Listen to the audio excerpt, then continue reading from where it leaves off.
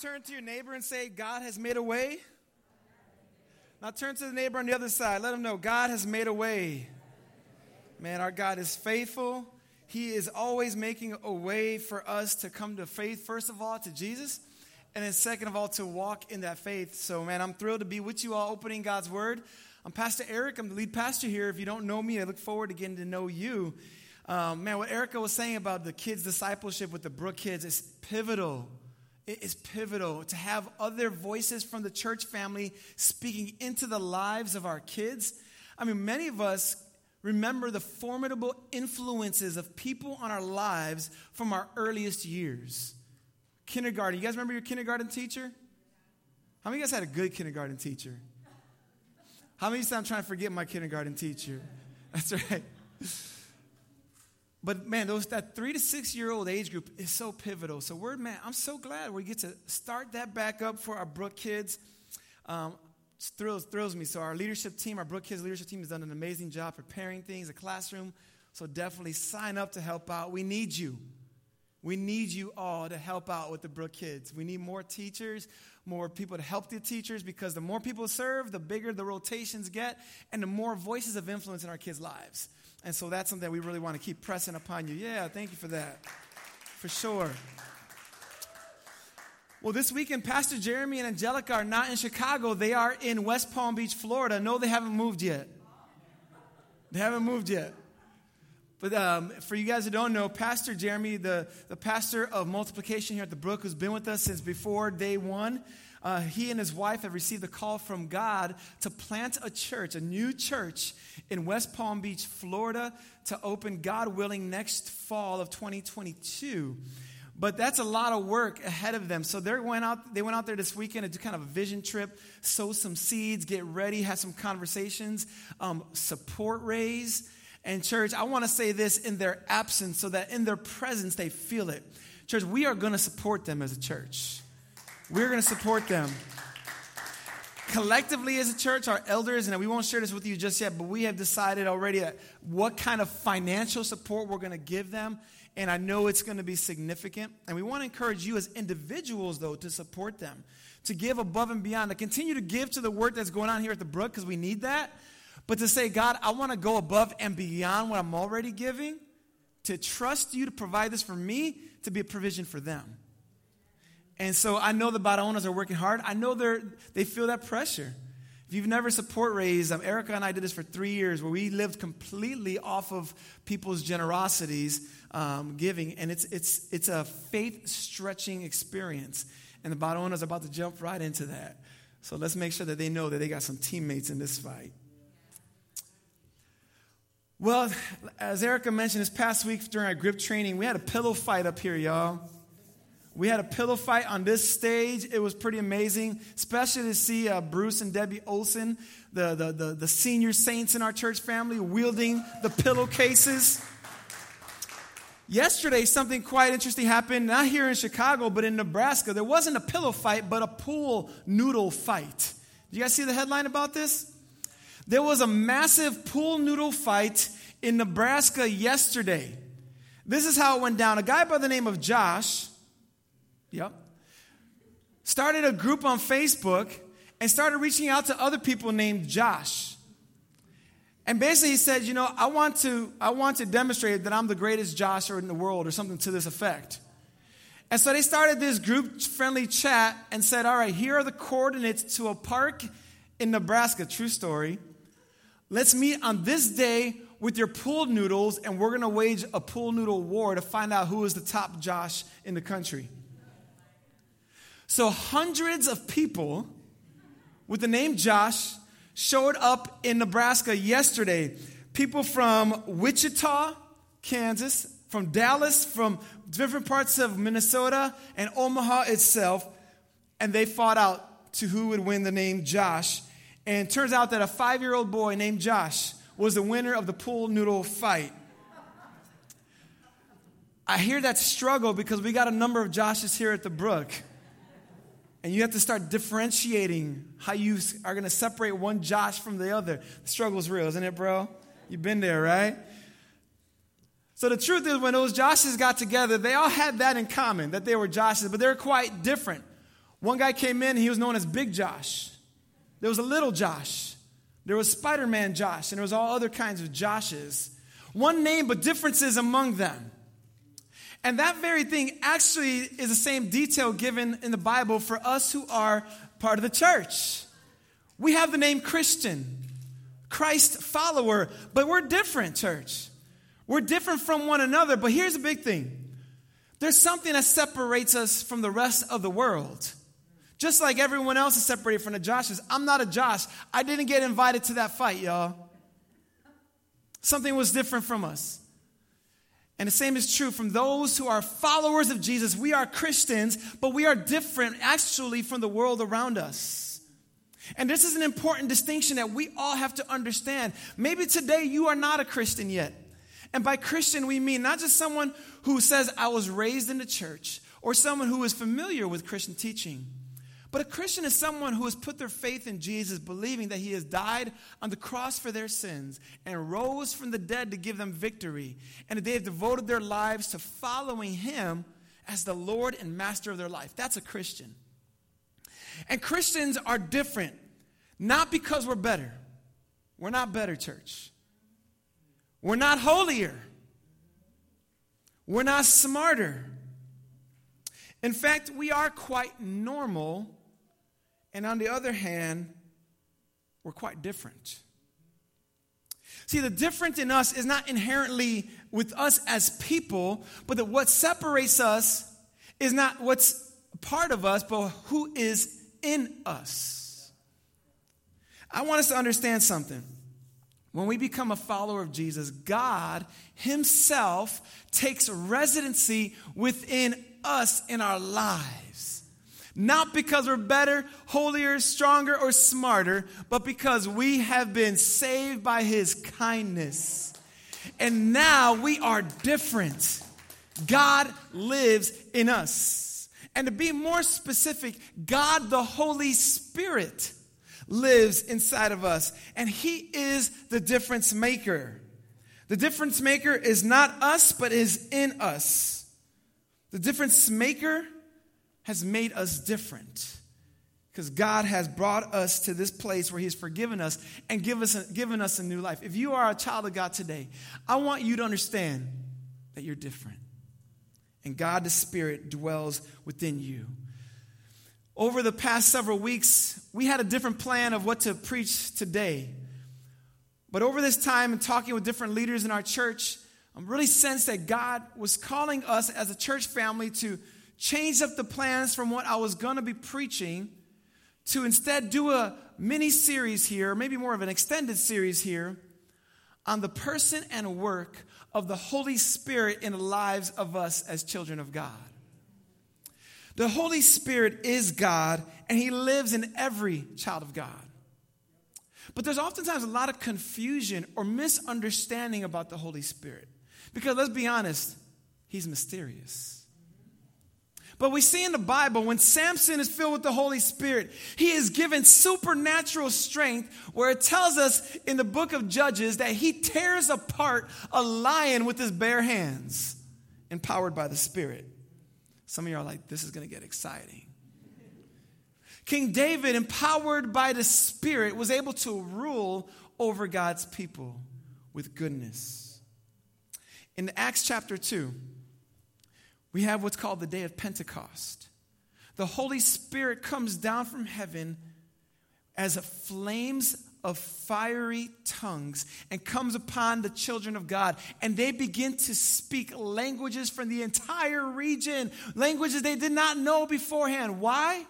Because the Spirit of God empowered them to testify about the power of God. When the Holy Spirit came upon Peter, he was able to speak with the kind of boldness which 40 days earlier he denied Jesus out of fear. 40 days later, he's able to preach with power. Why? The Holy Spirit. Jesus was baptized by the Spirit at his baptism, led into the wilderness, and began his ministry on earth with power. The Holy Spirit is a difference maker. Can you say difference maker? Here's the thing. This same Holy Spirit dwells within you if you are a child of God today. You ain't the same, church. There's something different about you. But here's the thing. The Spirit of God is mysterious. Can you say mysterious? Just think about the ways he's described in the Bible. He's described as a fire. Now, you've been at campfires before, or even a fire pit in your backyard. Sometimes you can sit and look at a fire and almost be mesmerized by it. You know what I mean? Because you see the flames just going. You can't predict where it's going to go, but you know the flame is there burning. So it is with the Spirit of God. The Spirit of God is described to be like water, where Jesus says fountains of living water will flow from our hearts. And it says that it's supposed to speak, it speaks of the Spirit of God. Jesus is speaking. Same thing with water. Water can't be grasped, but we know it's there. The Spirit is likened to wind, where the wind blows where it wants, and so does the Spirit move. We can't see the wind, but we know it's there. It's mysterious. The Spirit is likened to oil, when John speaks of an anointing that comes upon the children of God. An oil, similarly to water, cannot be grasped. In the same way, the Spirit of God is mysterious. He's hard to really understand and wrap our minds around, but we know he's there. We know he's working, and he is within us. We need to know the Spirit of God, church. We need to understand the Holy Spirit and his work, because as we come to understand him, we begin to understand our own identity as children of God. Now, if you come today as one who's still exploring the faith, I want you to understand that God offers his Holy Spirit to you if you would first put your faith in Jesus. We'll talk about that in a moment. So for our passage today, and I'm excited about this, we're going to jump into the book of John, chapter 16. And this passage will launch us into this series where we'll talk about things like what it means to live a life filled with the Spirit.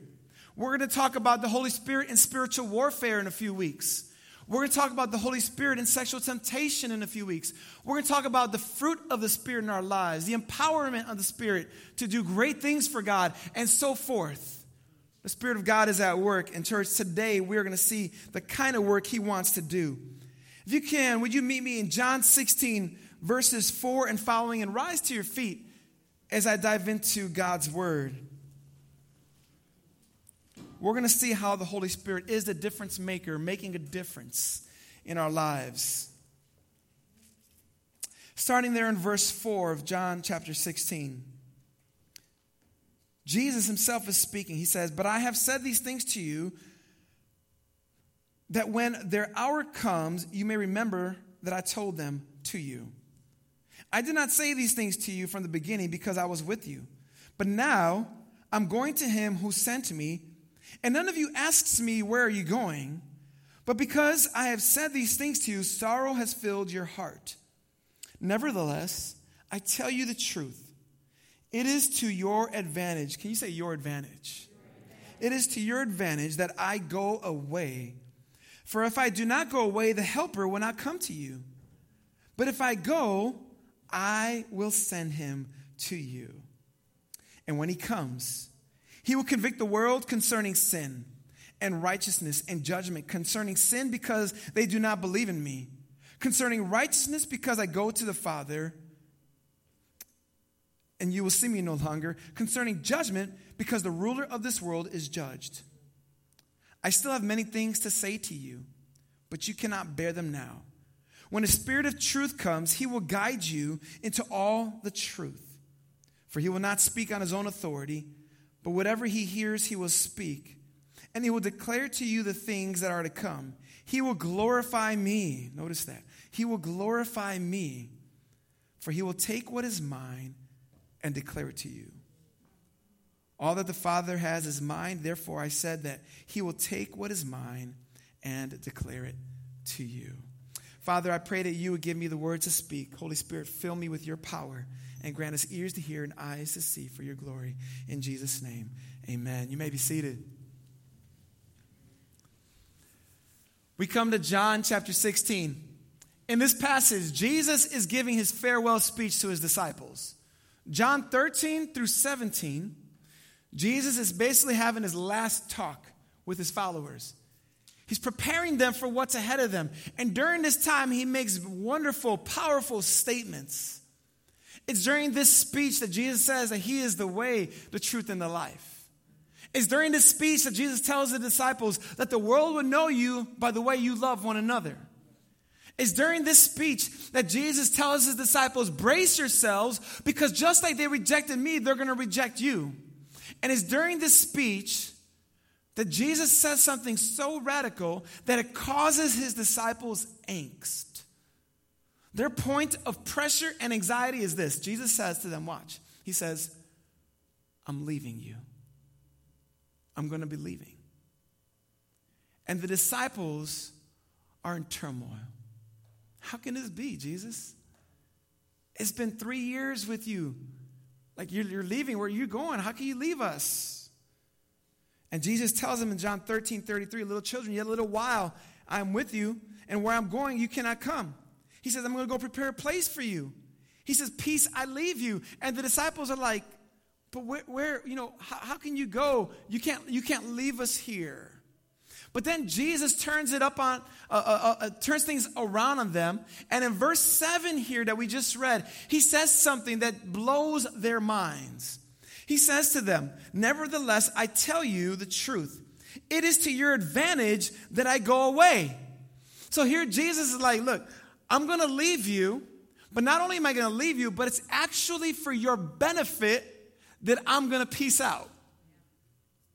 Put yourself in the disciples' shoes there for a moment. How could Jesus say it's actually a good thing that I'm going to be leaving? The disciples are like, you turned water into wine. You cast out demons from oppressed people. You gave Bartimaeus sight. You raised Lazarus from the dead. You put a storm in time out, Jesus. We've seen what you're capable of. And you're telling us it is better for us that you leave us than stay with us? Let that sink in. What is going through their minds? Well, Jesus tells them in John 14:18, he's like, I'm leaving, but I'm not going to leave you, he says, as orphans. I'm not leaving you alone. I won't be here, but another will be here. And the one who's coming makes it better off that I go than if I stood. Look what he goes on to say. He says in verse 7, I tell you the truth, it is to your advantage I go away. For if I do not go away, the helper will not come to you. But if I go, I will send him to you. See, what Jesus is saying here is, in order for someone else to come, this helper, to come to you, I've got to go first. Because my departure signals the helper's arrival. So now we need to understand who this helper is. And you're probably already guessing, like, that's the Holy Spirit, ain't that? Well, you're right about that. Why does Jesus call him the helper?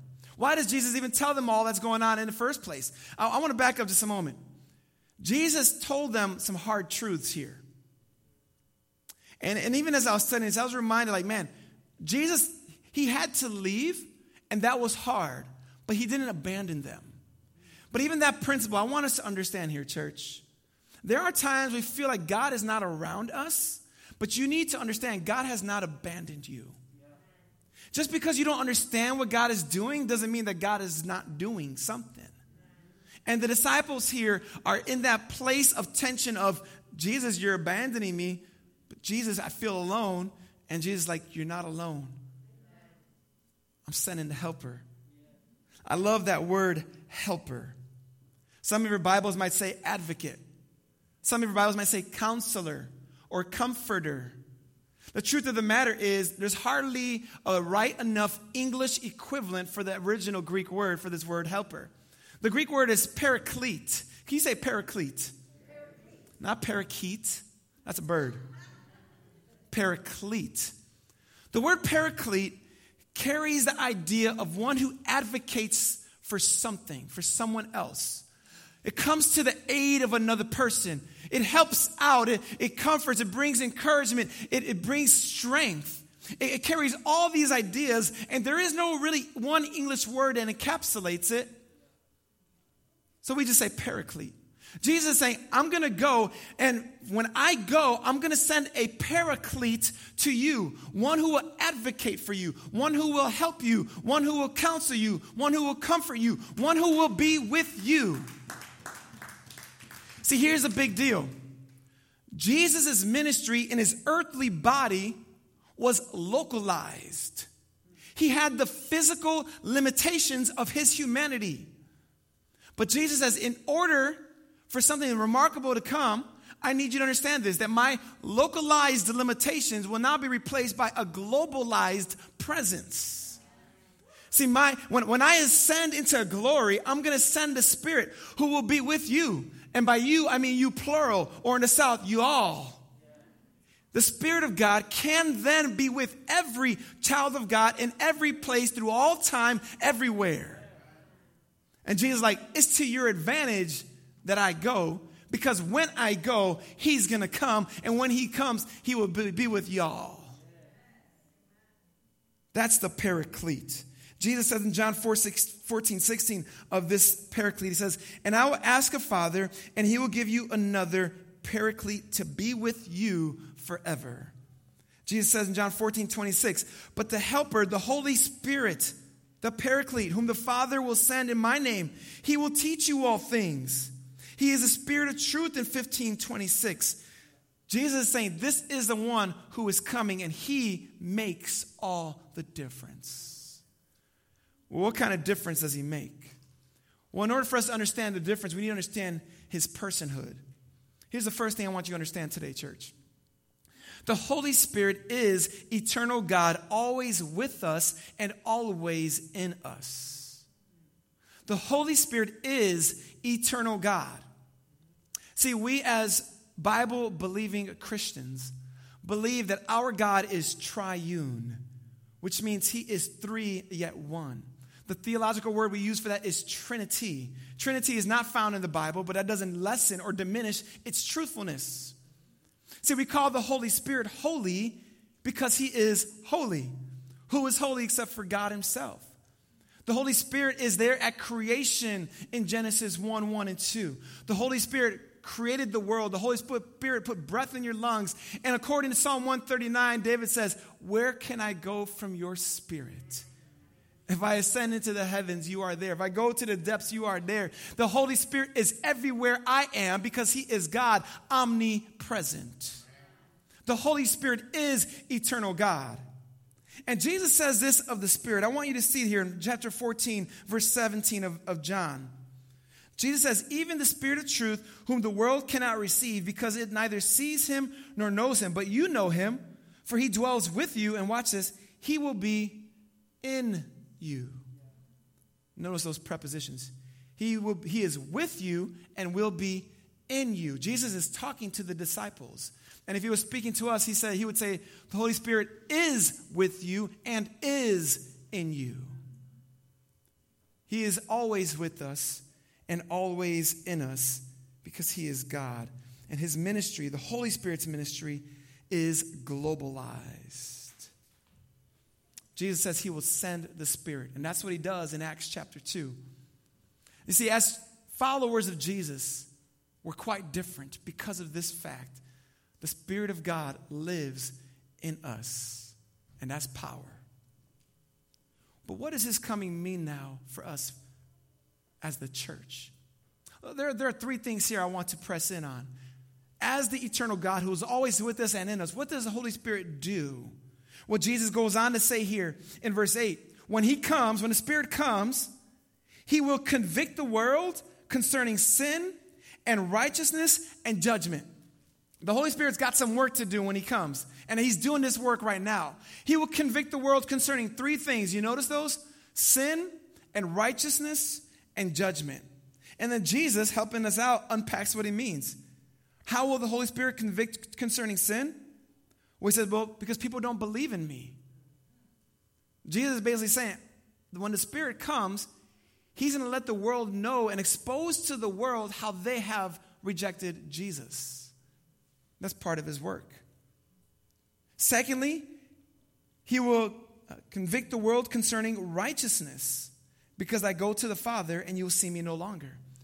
What Jesus is saying here is that the Holy Spirit will reveal to the world how the world's standard for goodness is not good enough. Nobody enters the kingdom of God because of what we did. All of us are saved by God's grace through faith in Jesus.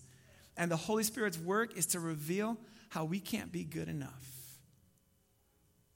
The Holy Spirit also convicts concerning judgment, verse 11, because the ruler of this world is judged. Basically, the Spirit's going to reveal that those apart from Jesus will be judged. So what's the Spirit's work? Well, he's doing this. He's paving the way for life-changing gospel transformation. This is what God, the Holy Spirit, does. He comes into the world in Acts chapter 2, and he continues to do this, causing people like you and me to realize that we have this thing called sin. The Holy Spirit is like a prosecutor in God's judicial system. And his goal is to expose to you and to me how guilty we are before God. But the Holy Spirit's intention is not then to imprison us in our guilt, nor is his intention to rehabilitate us in our sin. His intention is to expose our guilt in order to give us a new creation, to make us a new creation. He's not trying to fix the sin we've done. He's trying to make us brand new. 1 Corinthians 5:17 says this: if anyone is in Christ, he is a new creation. The old has gone and the new has what? The new has come. That's what the Spirit of God wants to do in this world. And so what he actually is doing by exposing our guilt is actually showing God's kindness to us. Because until we know how far we are from God, we don't know we need his forgiveness. And the Holy Spirit says, I got you. I'm about to pave the way. I'm going to show up and do this work to let you see how badly you need Jesus. Just think about your own story. Think about the ways that the Holy Spirit showed up early, began to pave the way in your heart. Usually it shows up, the Holy Spirit's work shows up in the form of you becoming aware of your sin. You can start being aware of like, man, I'm a pretty filthy person in my heart. Then you start realizing your good works aren't good enough. I tried, but I can't try my way into glory. I can't try my way into God's presence. And then you start feeling the weight of condemnation. You know, man, if I can't try my way to God, then I'm separated from him. That progression is the Holy Spirit paving the way in your heart. You see, we think about the day and that moment you might have put your faith in Jesus. That was a moment, if you remember, you may not. But God was doing something long before that moment happened. A couple years ago, we had the opportunity of going to the auto show. Have you ever been to the Chicago Auto Show at the McCormick Place? It's a masterpiece of a presentation. You show up, there are about 1,000 cars on display. This is what happens in the auto show. On the day one, they begin to set up the booths. By day 4, the first freights arrive with all the equipment. By day 13, the auto show is ready to roll. And during that time, there are all kinds of things showing up to prepare for this auto show. There's 5 miles of theatrical lighting that shows up. Nearly 4 miles of 10-foot carpets show up. And then you have the displays. You have all these things, the advertising, the promotion. And when you show up, you've come to something that has been prepared. And you might go there, you might not even think about all that went into it, but you're enjoying the moment of what came out of it. In the same way, the Holy Spirit works in our lives. He is doing things in us even when we don't realize it's him doing it. Because he is preparing a way for the big event of you coming to faith in Jesus. That's how God did it for you if you put your faith in him. And maybe that's what God's doing for you today as you're here. You're saying, man, I see my sin. I realize I need Jesus. And I want you to know if that's what you're feeling, that means God, the Spirit, is working in you. He's preparing the way for life-changing gospel transformation. He wants you to put your faith in Jesus today. That's the grace of the Spirit in the world around us working. This is why we go always on mission, church. This is what excites me about our World Relief mission fields. This is what excites me about serving our youth in our community. Because the Spirit of God is at work already in youth in our neighborhood that we don't know yet. He's already laying this foundation, and they're waiting for us to tell them that Jesus is the one to bring them forgiveness. You with me, church? And we get to be a part of that. That's the work the Spirit of God does. But he does more than that. We also see that the Spirit of God is a truth teller and teaches us the truth for us who are children of God. Look what it says in verse 12. Jesus says, I still have many things to say to you, but you cannot bear them now. When the Spirit of truth comes, he will guide you into all the truth. For he will not speak on his own authority, but whatever he hears, he will speak, and he will declare to you the things that are to come. See, the ministry of the Spirit of God is to also bring the truths of God to bear in our lives as children of God. Because he lives in us, he wants to guide our steps. He wants to show us the truth. And we all know that around us are a lot of lies. Just think for a moment, what are some of those lies that are bombarding your mind? What are the messages that you hear in the world around you? Is it that God has abandoned you? That you're too far from God? That he won't forgive that sin? That he's not really there? That he's good but not good to you? We can hear the messages. The grass is greener on the other side. And that's been the temptation for us always, is to exchange God's truth for the lies. And the Holy Spirit says, no. I want to prop up the truth for you. In the Garden of Eden, Eve believed the lie that God was holding out on her. So she took the fruit. From his kingdom, David believed a lie that God was holding out on him. So he took Bathsheba. There where Jesus was being crucified, Peter believed the lie that God wouldn't sustain him, so he denied him. And we're all being tempted to believe the lies, but the Holy Spirit wants to prop up the truth. And here is the truth. That even when we've believed the lies, Eve got the hope that one of her children would save humanity. Even when David sinned, God kept him on his throne and have one who would reign in his place generations down the line. And even for Peter, God forgave him saying, do you love me? Okay, go feed my sheep. So yes, we believe lies sometimes, but Jesus says, no. The Spirit says, no, here's the truth, walk in it. And here is the truth, that there is forgiveness through Jesus. He is the Spirit of truth. And his truth is also revealed here in the Bible. How do we get our Bible, church? How do we get this thing that we hold in our hands and value so importantly? Well, we get it because God gave it to us. Now, some of you might be surprised. It didn't just fall out of heaven and just land all of a sudden one day. We're like, we got it. The way it came to us was actually through people writing it. Ordinary people like you and me. And people not too ordinary, just like you and me. Because they were filled and empowered by the Holy Spirit. 2 Timothy 3:16 says that all Scripture is breathed out by God. And then 1 Peter 1:21 says that the prophets, led by the Spirit, wrote the words. See, the Holy Spirit is the one who authors the Bible using humans to do so. 40 different authors, in fact. And there God has preserved his word, which now makes it reliable. It makes it relentless. And it can be reproduced as it has been. The Holy Spirit is the Spirit of truth. And he speaks today, even still, church. He speaks through the Bible. And he speaks to us as he confirms the truths of the word in our hearts and in our minds. God still speaks. Yeah.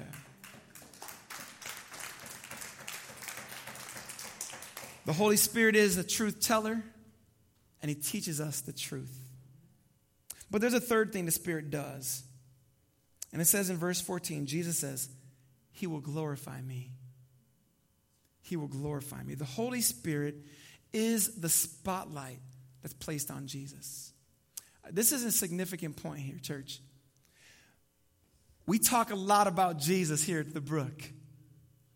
And every time the cross of Jesus is exalted and the identity of Jesus is lifted high and his name is praised and worshiped, I want you to know something. When that is happening, we can know that the Holy Spirit is working among us. Because Jesus says, what about the Spirit? He will glorify me. So whenever Jesus is glorified, it's because the Spirit is doing the work of glorification. Now, I think sometimes we go wrong when we forget that we're glorifying Jesus because the Spirit's doing it. Church, I really want us to understand that as followers of Jesus, the Spirit of God lives in us. He's working in us always, and we need to give him the credit and praise and glory that the Spirit of God deserves as he is exalting the name of Jesus among us. Some of our Christian or spiritual backgrounds have had a perception of the Spirit of God that is very arm's length, if you know what I mean. Maybe you've seen abuses of how people talk about the Spirit. Maybe there are fears because the Spirit is mysterious. The water, the oil, the fire, the wind, right? You with me? But just because we don't understand the work of the Spirit completely doesn't mean we should minimize his work. We as a church want to be a church of Spirit-filled and empowered children of God who make much of Jesus because of the Spirit's work in our lives. He is the spotlight. The Spirit of God is the spotlight on Jesus. And so when we look at the Old Testament and we see the hope of the Messiah coming, we know the Spirit is working there. When Eve is told that one of her descendants will crush the head of the serpent, we know the Spirit of God is working there. When we see that the angel Gabriel arrives to Mary announcing the coming of the Messiah, we know the Spirit is at work there. When people come to faith in Jesus in the New Testament, when you came to faith in Jesus, the Spirit of God was working there. And we want to be a church where the Spirit of God is working here. He is the difference maker, making a difference in our lives. And so we, church, want to highlight that. We want to live empowered by the Spirit of God. We want to trust him with all that we are. And today is just a foundational sermon. But next we're going to jump into the work, the specific kind of work the Holy Spirit wants to do in us. So, church, I want us to buckle our seatbelts in the weeks ahead and just be thrilled about all that God wants to teach us as a church family. Church, we are different, and that's a good thing. The world may not recognize us, and that's okay. But the Spirit of God lives in us, and that gives us opportunity then to represent him in all that we do. He makes truly all the difference. Let's pray. Yes, God, we thank you, Holy Spirit, for working in our lives. We thank you for giving us the eyes of faith, for regenerating us, making us new, making us born again through faith in Jesus. Spirit of God, we praise you that in us and through us, you are exalting the name of the Son of God, Jesus the Christ.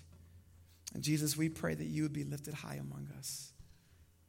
Oh, Father, we ask that we at the Brook would glorify you in all that we do, that we be those who are truly surrendered and dependent upon you.